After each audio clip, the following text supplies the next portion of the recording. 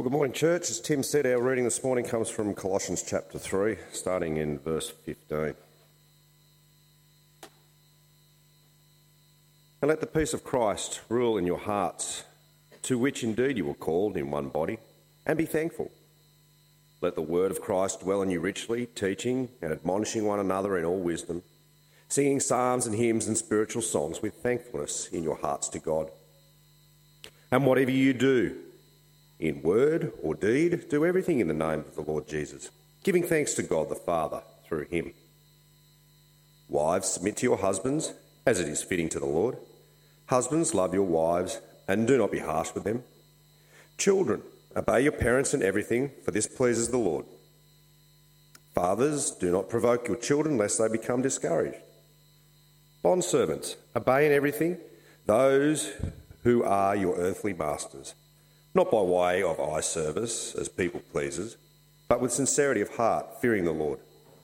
Whatever you do, work heartily as for the Lord and not for men, knowing that from the Lord you will receive the inheritance as your reward. You are serving the Lord Christ, for the wrongdoer will be paid back for the wrong he has done, and there is no partiality. Masters, treat your bondservants justly and fairly, knowing that you also have a master in heaven. This is the word of the Lord.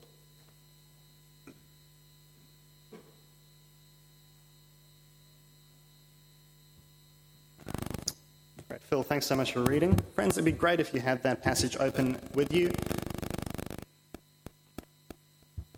Sorry, I think that's me.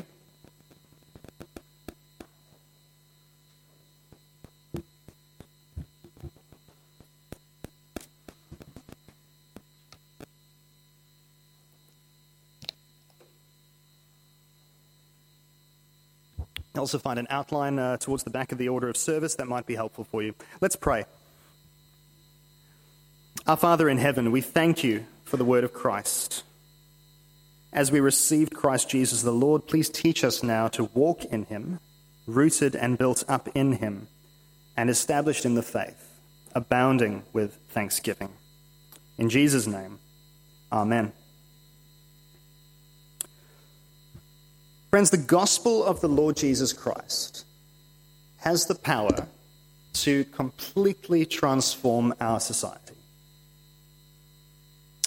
In this letter, Paul has already highlighted how the word of truth, the gospel which has come to you, as indeed in the whole world, is bearing fruit and increasing. That's from chapter 1, verse 5. If we go back to Acts chapter 17, we find where Jason hid Paul and his fellow workers as the mob in Thessalonica is trying to lynch them.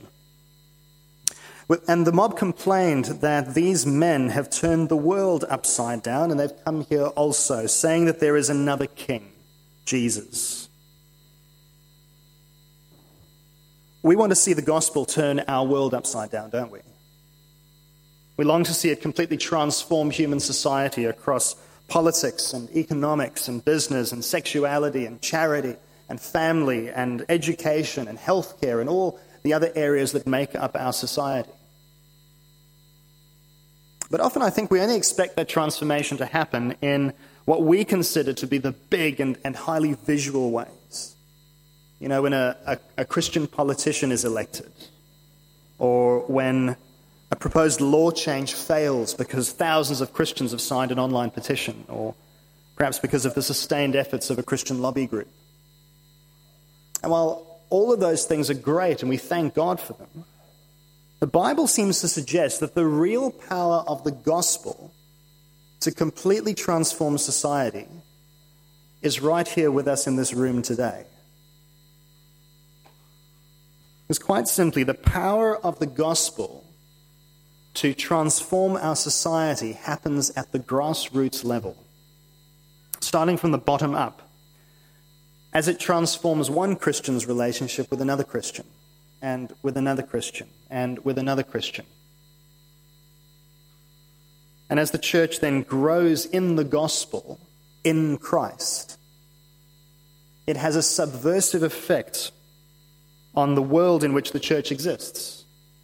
And these gospel-transformed relationships of the church become the gospel-transformed relationships of our homes, The gospel transformed relationships of our places of work and beyond. And so yes, the power of the gospel to transform society happens right here with us as Christ's church. Now, I had planned to cover all of this section this morning up to 4 verse 1, but there's a thread running all the way through from the beginning of chapter 3 about what the gospel means for how we relate to one another in Christ. Douglas helped us last week to really see that in verse 1 to 14. But I felt that it was important to slow down here in these few verses, verse 15 to 17, just to give us time to properly understand what they mean, but also to give us time next week to properly cover the issues of marriage and parenting and the very thorny issue of slavery as well. So I hope you'll join us again next week for that. So today we're just looking at verse 15 to 17, and it'd be great if you had the outline with you there.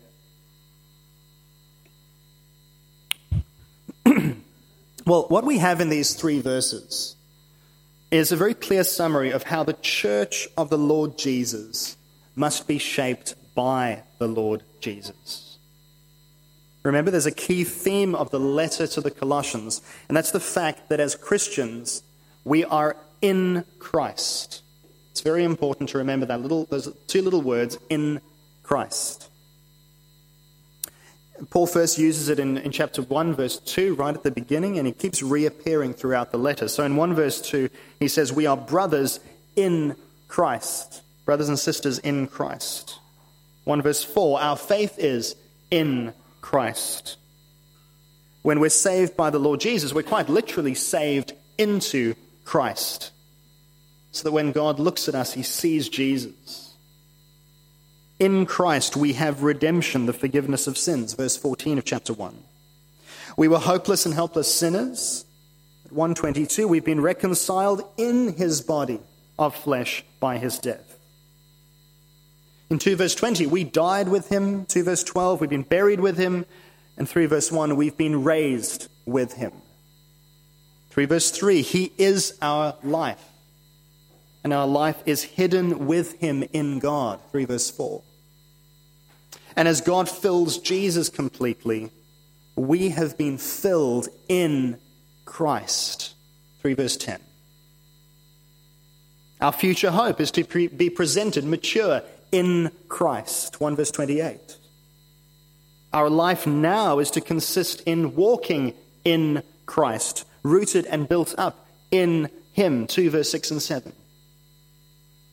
Christians are those who are literally in Christ. And the double blessing is that as we are in him, so he is also in us. Christ in you, the hope of glory. 1 verse 27. It's true of me and it's true of you. We are in Christ and Christ is in us. What does this mean for our relationships together? Well, I was never very good at maths at school, but I remember something from maths classes, and if we have what's called an equilateral triangle, which I hope is up on the screen, there we go, all the sides of the triangle are the same length and each inside angle will be the same. Sometimes there'd be an exam question where you're given some of the information, you've got to find out what the missing side is, how long it is, or something. But imagine a triangle like that, but one where God is at the top, and you or I at the other 2 points. And imagine for a moment that each side is in Christ.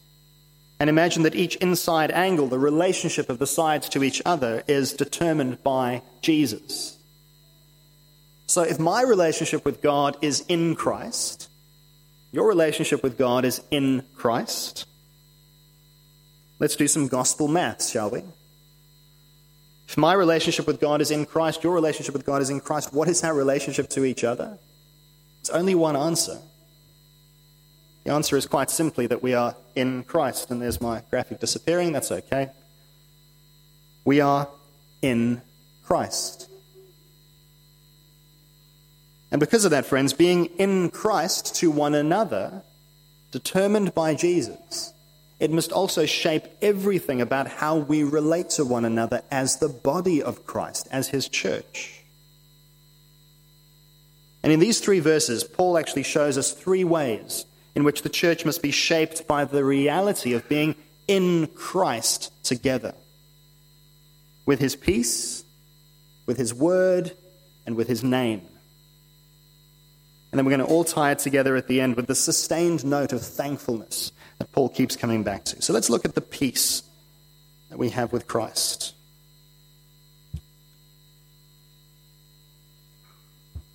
I'm sure you're also watching with horror the events unfolding in Ukraine at the moment.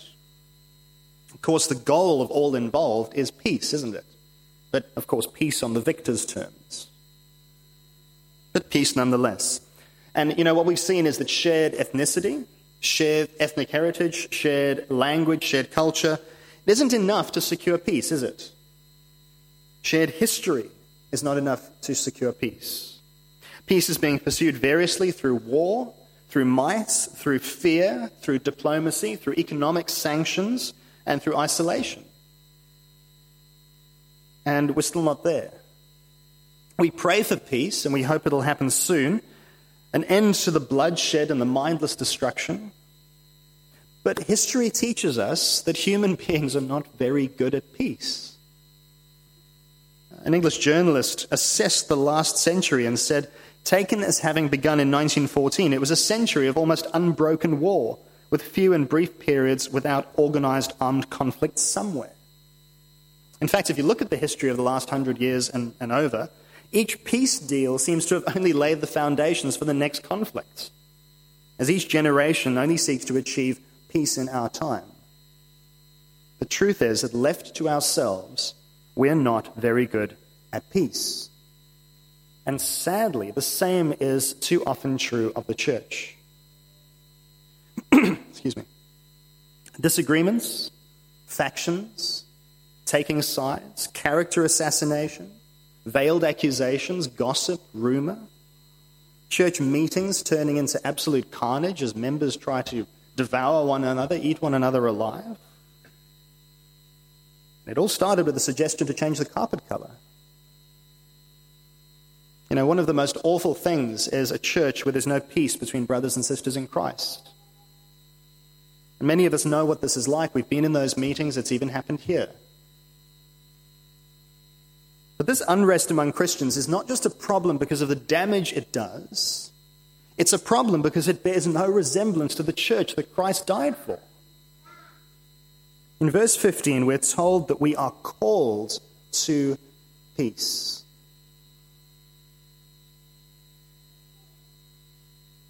In fact, it's Christ's peace to which we are called.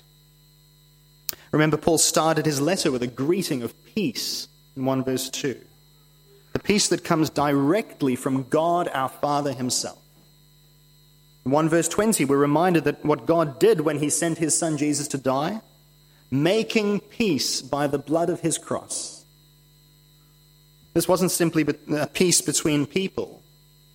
This was peace between rebels like you and I on the one hand, and a God who has the right to rule over the universe that he has made and everyone in it. And Jesus' death on the cross made peace between me and God, a God who was rightly hostile to me as his enemy. Now think of our triangle again. If my relationship with God is based on the peace that Jesus bought for me at the cross, and your relationship with God is based on the peace that Jesus bought for you at the cross, then what must our relationship to each other be based on? Well, there's only one answer, isn't there? It's the peace that Jesus bought us at the cross. Which is why in verse 15 the Bible says we are called to the peace of Christ ruling in our hearts together as one body. In the letter to the Ephesians, which is a letter very closely related to the letter to the Colossians, Paul puts it like this. He says, "For Jesus himself is our peace, that he might reconcile us both to God in one body through the cross, thereby killing the hostility." That's Ephesians 2, verse 14 to 16. And so, yes, the body of Christ, the church, is meant to demonstrate to the world a peace between people that the world can only ever wish for. A peace that cannot be achieved on the end of a gun or the end of a presidential pen, but only through a bloody cross on a hillside outside Jerusalem 2,000 years ago. And when our family and friends, they look at a church where members are in conflict with each other, they understandably dismiss the gospel as powerless and inauthentic. But when they see a church who remembers first that they are in Christ together, and when they remember what he has achieved for them, and when they take their disagreements first to the cross, and even if they don't leave them there, they handle them in an entirely different way, that does not go unnoticed. It's powerful, it's authentic, and, it's immensely attractive to a world that feels constantly disappointed by the pursuit of worldly peace. And so, yes, one of the ways in which Christ shapes his church is with his peace. Second way that the church is shaped by being in Christ is with his word. Of course, it's important to have faithful biblical preaching as the word of Christ is proclaimed. Paul spends himself in that ministry because he knows it's vital if Christians are going to be presented mature in Christ. Chapter 1, verse 28. But here in chapter 3, he hints at something deeper. The Bible hints at something much deeper. Have a look with me at verse 16 in your Bible. Excuse me. He says, "Let the word of Christ dwell in you richly, teaching and admonishing one another in all wisdom, singing psalms and hymns and spiritual songs with thankfulness in your hearts to God."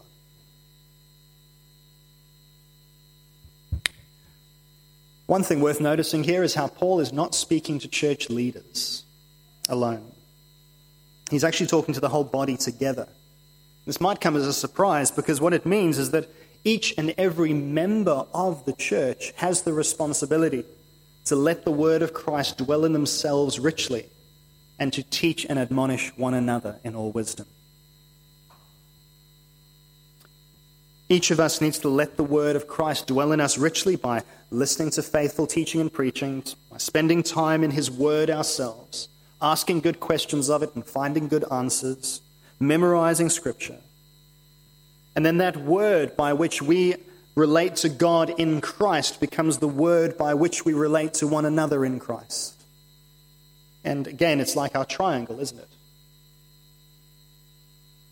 Teaching is about helping someone understand something better.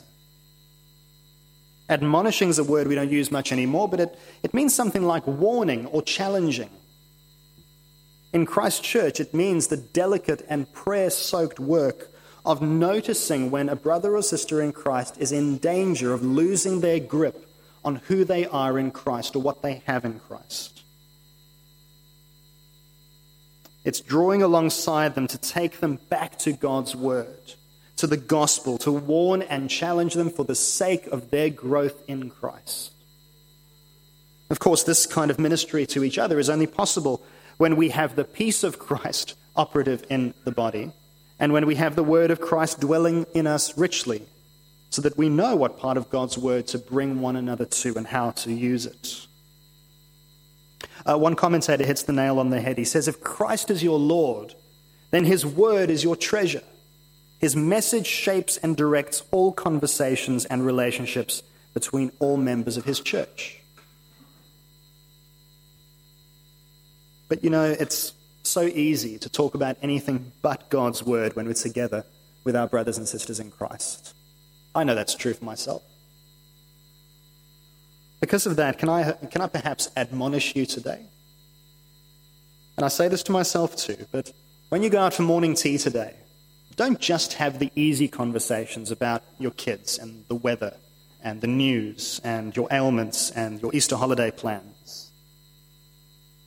Don't even ask each other, what did you think of the sermon? Because too often that's just code for what did you think of the preacher? And honestly, I'm not worth the airtime. Instead, try and have that deeper conversation, those conversations that start with, so what did you learn from God's word today? Or what did you find most encouraging from today's passage? Or even have the humility to say, I still don't really understand verse 16. What do you think of that? Brothers and sisters in Christ, let the word of Christ dwell in you richly, so that you can teach and admonish one another in all wisdom. Obviously, morning tea is a great time for these sorts of conversations. I'll say even better is if you join a midweek grace community group where you're intentionally meeting with believers in the week, growing together as a body, having these kind of conversations, letting the word of Christ dwell in you richly together. If you're not part of a group, please get in touch with us. We'll help you find one. Or just ask around. Eventually you'll find someone who's part of a group. We'll be happy to invite you along. But Paul points out a very surprising way we can teach and admonish one another as the word of Christ dwells in us richly. In fact, we've already been doing it this morning. And that's by singing together. And not just singing together, but singing to each other. So verse 16, let the word of Christ dwell in you richly, teaching and admonishing one another in all wisdom, singing psalms and hymns and spiritual songs with thankfulness in your hearts to God. Did you know that our singing together in church is not just a break in between the prayers and Bible readings? And it's not just a nice thing for Christians to do together, those Christians who like that sort of thing. Singing together is actually a command from God. Not just to praise and worship him, but to teach and encourage one another. So our singing always has a vertical and a horizontal dimension.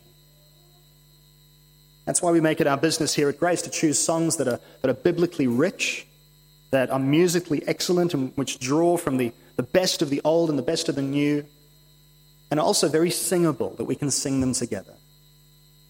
We have a faithful and gifted music team which serve this ministry every week. And, I love being able to sing together as brothers and sisters in Christ.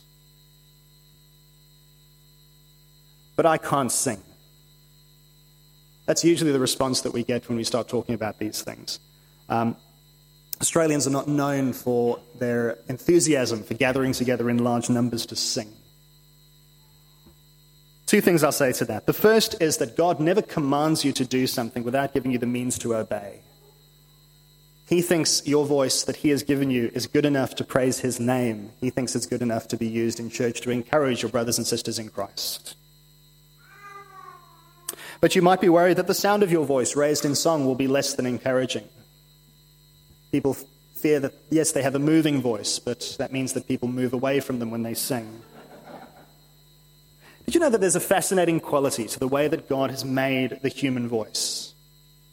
And that's that the more voices there are singing, no matter how good a singer people are, the better they sound. It's the reason why a top 40 hit can leave you cold, but when thousands of burly Liverpool fans are singing You'll Never Walk Alone together, perhaps slightly lubricated at the time, that just gives you goosebumps. Because it's not the quality of the individual voices that matters, it's the collective quality of the voices as they're raised in song together. God's made our voices like that. I think if we're all resolved to raise our voices together, regardless of what we think of the pipes the good Lord has given us, we might be surprised and indeed encouraged in Christ as a result. Singing together is actually a way that God expects his church to be shaped by the word of Christ. So let's move on to our third way in which Christ shapes his church. So we've seen how Christ shapes his church with his peace, with his word. The final way is with his name. Verse 17, whatever you do, in word or deed, do everything in the name of the Lord Jesus, giving thanks to God the Father through him. As Christians, we literally carry the name of Christ. Originally, Christian was a derogatory term, meaning little Christs, as in who do they think they are. But yes, because we are in Christ, we represent his name.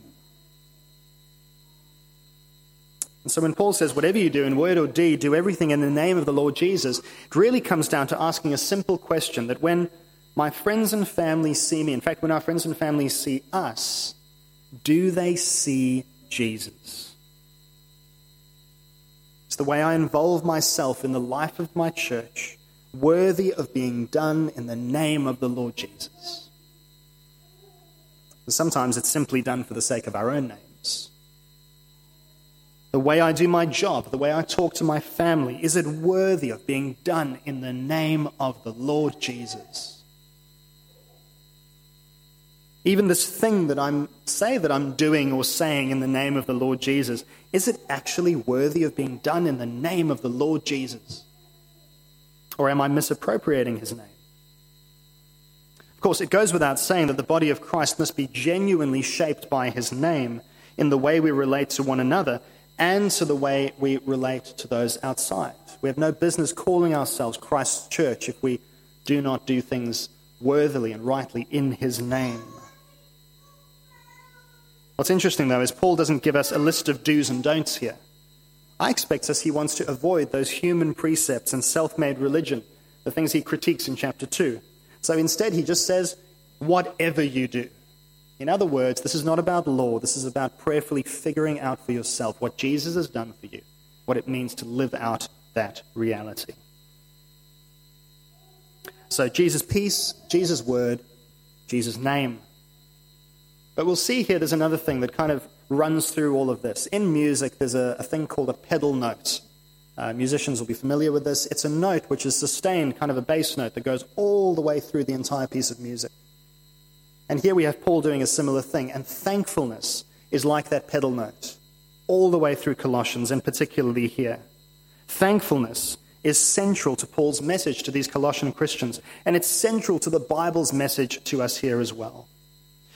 As you read Colossians, as we've read it together, have you noticed how often Paul talks about thankfulness? When we had the Grace Community Group Leaders meeting at the beginning of the term, I think we counted at least 8 times that we could find the word thankfulness in this 4-chapter letter. Thankfulness, I think, is really about 2 things. It's about credit and contentment. By credit, I mean thankfulness makes us recognize where things come from, who gets the credit. Makes us recognize that what we have being in Christ is all from God, and that we wouldn't be in Christ at all if it was up to us, if it wasn't for the grace shown to us. Therefore, as we live in Christ, thankfully, we continue to point back away from ourselves and back towards the God who has made all this possible in Christ. So that's credit. Secondly, contentment. By contentment, I mean the thankfulness makes us realize that in Christ we actually have it all. That we're not waiting for something. That we haven't been shortchanged in any way. That there's nothing else to be gained by our own efforts. Seen from another angle, thankfulness teaches us that we live in him and walk in him, not so that we may be in Christ, but because we already are. Practicing gratitude is quite trendy at the moment. A lot of social media posts with, #grateful. It's a very healthy practice because it teaches us to notice the good we have and to appreciate it. In fact, there's even evidence that gratitude can rewire your brain to make you more mentally healthy. But too often, this sort of gratitude that we hear about it's a bit like putting a thank you note in a bottle and tossing it into the sea and hoping someone picks it up one day. You hear of people being thankful to the universe, or just, I'm just thankful. Friends, we know a personal God who has personally, from his wealth, blessed us out of our socks, personally forgiven our sins forever, and personally welcomed into his family as his own beloved sons and daughters. When we show gratitude, we actually have someone to say thank you to. So yes, thankfulness is a means to contentment in what we have in Christ. What kind of impact do you think we would have on our society if we didn't just live out the peace that Christ has brought us together, that we didn't just speak the word of Christ to one another, didn't just honor the name of Christ in everything we do together, but what if we did it in a spirit of deep gratitude, thankfulness? What do you think the world would make of that if we lived out our lives as incredibly grateful people for what God has done for us in Christ? Grateful for what we have in Christ, grateful for his peace, grateful for his word, grateful for his name, Grateful for his body, the church, although it'll never be perfect. Grateful even for our individual brothers and sisters in Christ, even the ones we find hard to get along with. Do we, when we pray, actually say to God, God, thank you for Bill. Thank you for Susan. We have a wonderful example here in Colossians, a model for thankfulness back in chapter 1, where Paul tells the Colossian church how he thanks God for them. It might be a great starting point for your own prayers to go and read that again and reflect on it and see how that might shape your own prayers. But be warned, the spirit of thankfulness will not leave you unchanged. It might make you more content. I'm going to leave it there for today. We've been given enough to chew on for one week. Next week, we're going to continue straight on into how this passage then talks about marriage, parenting, and yes, slavery as well. So I hope you can join us for that. How about now, though, we pray.